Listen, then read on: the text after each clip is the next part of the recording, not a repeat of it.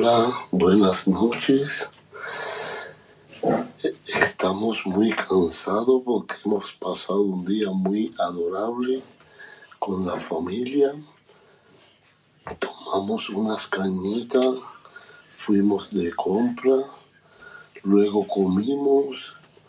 Mi hijo Marcos Alejandro tomó su pensicola, se comió su pollito.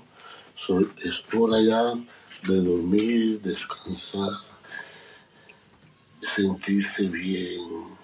Cierren los ojos, continúen, respiren profundamente. Entonces ahora yo les voy a hacer un sonido para que duerman con mucha tranquilidad.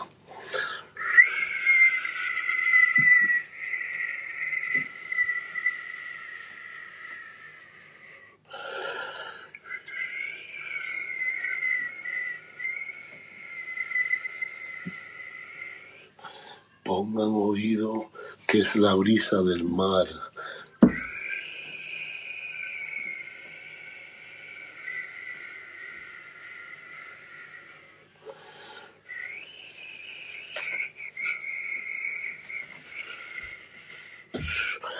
Una vez más se sienten los pasos agigantados del Ser Supremo que viene acompañando en nuestros sueños. Una vez más la brisa.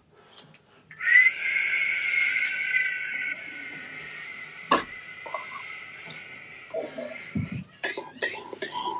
Tengan dulces sueños. Bye.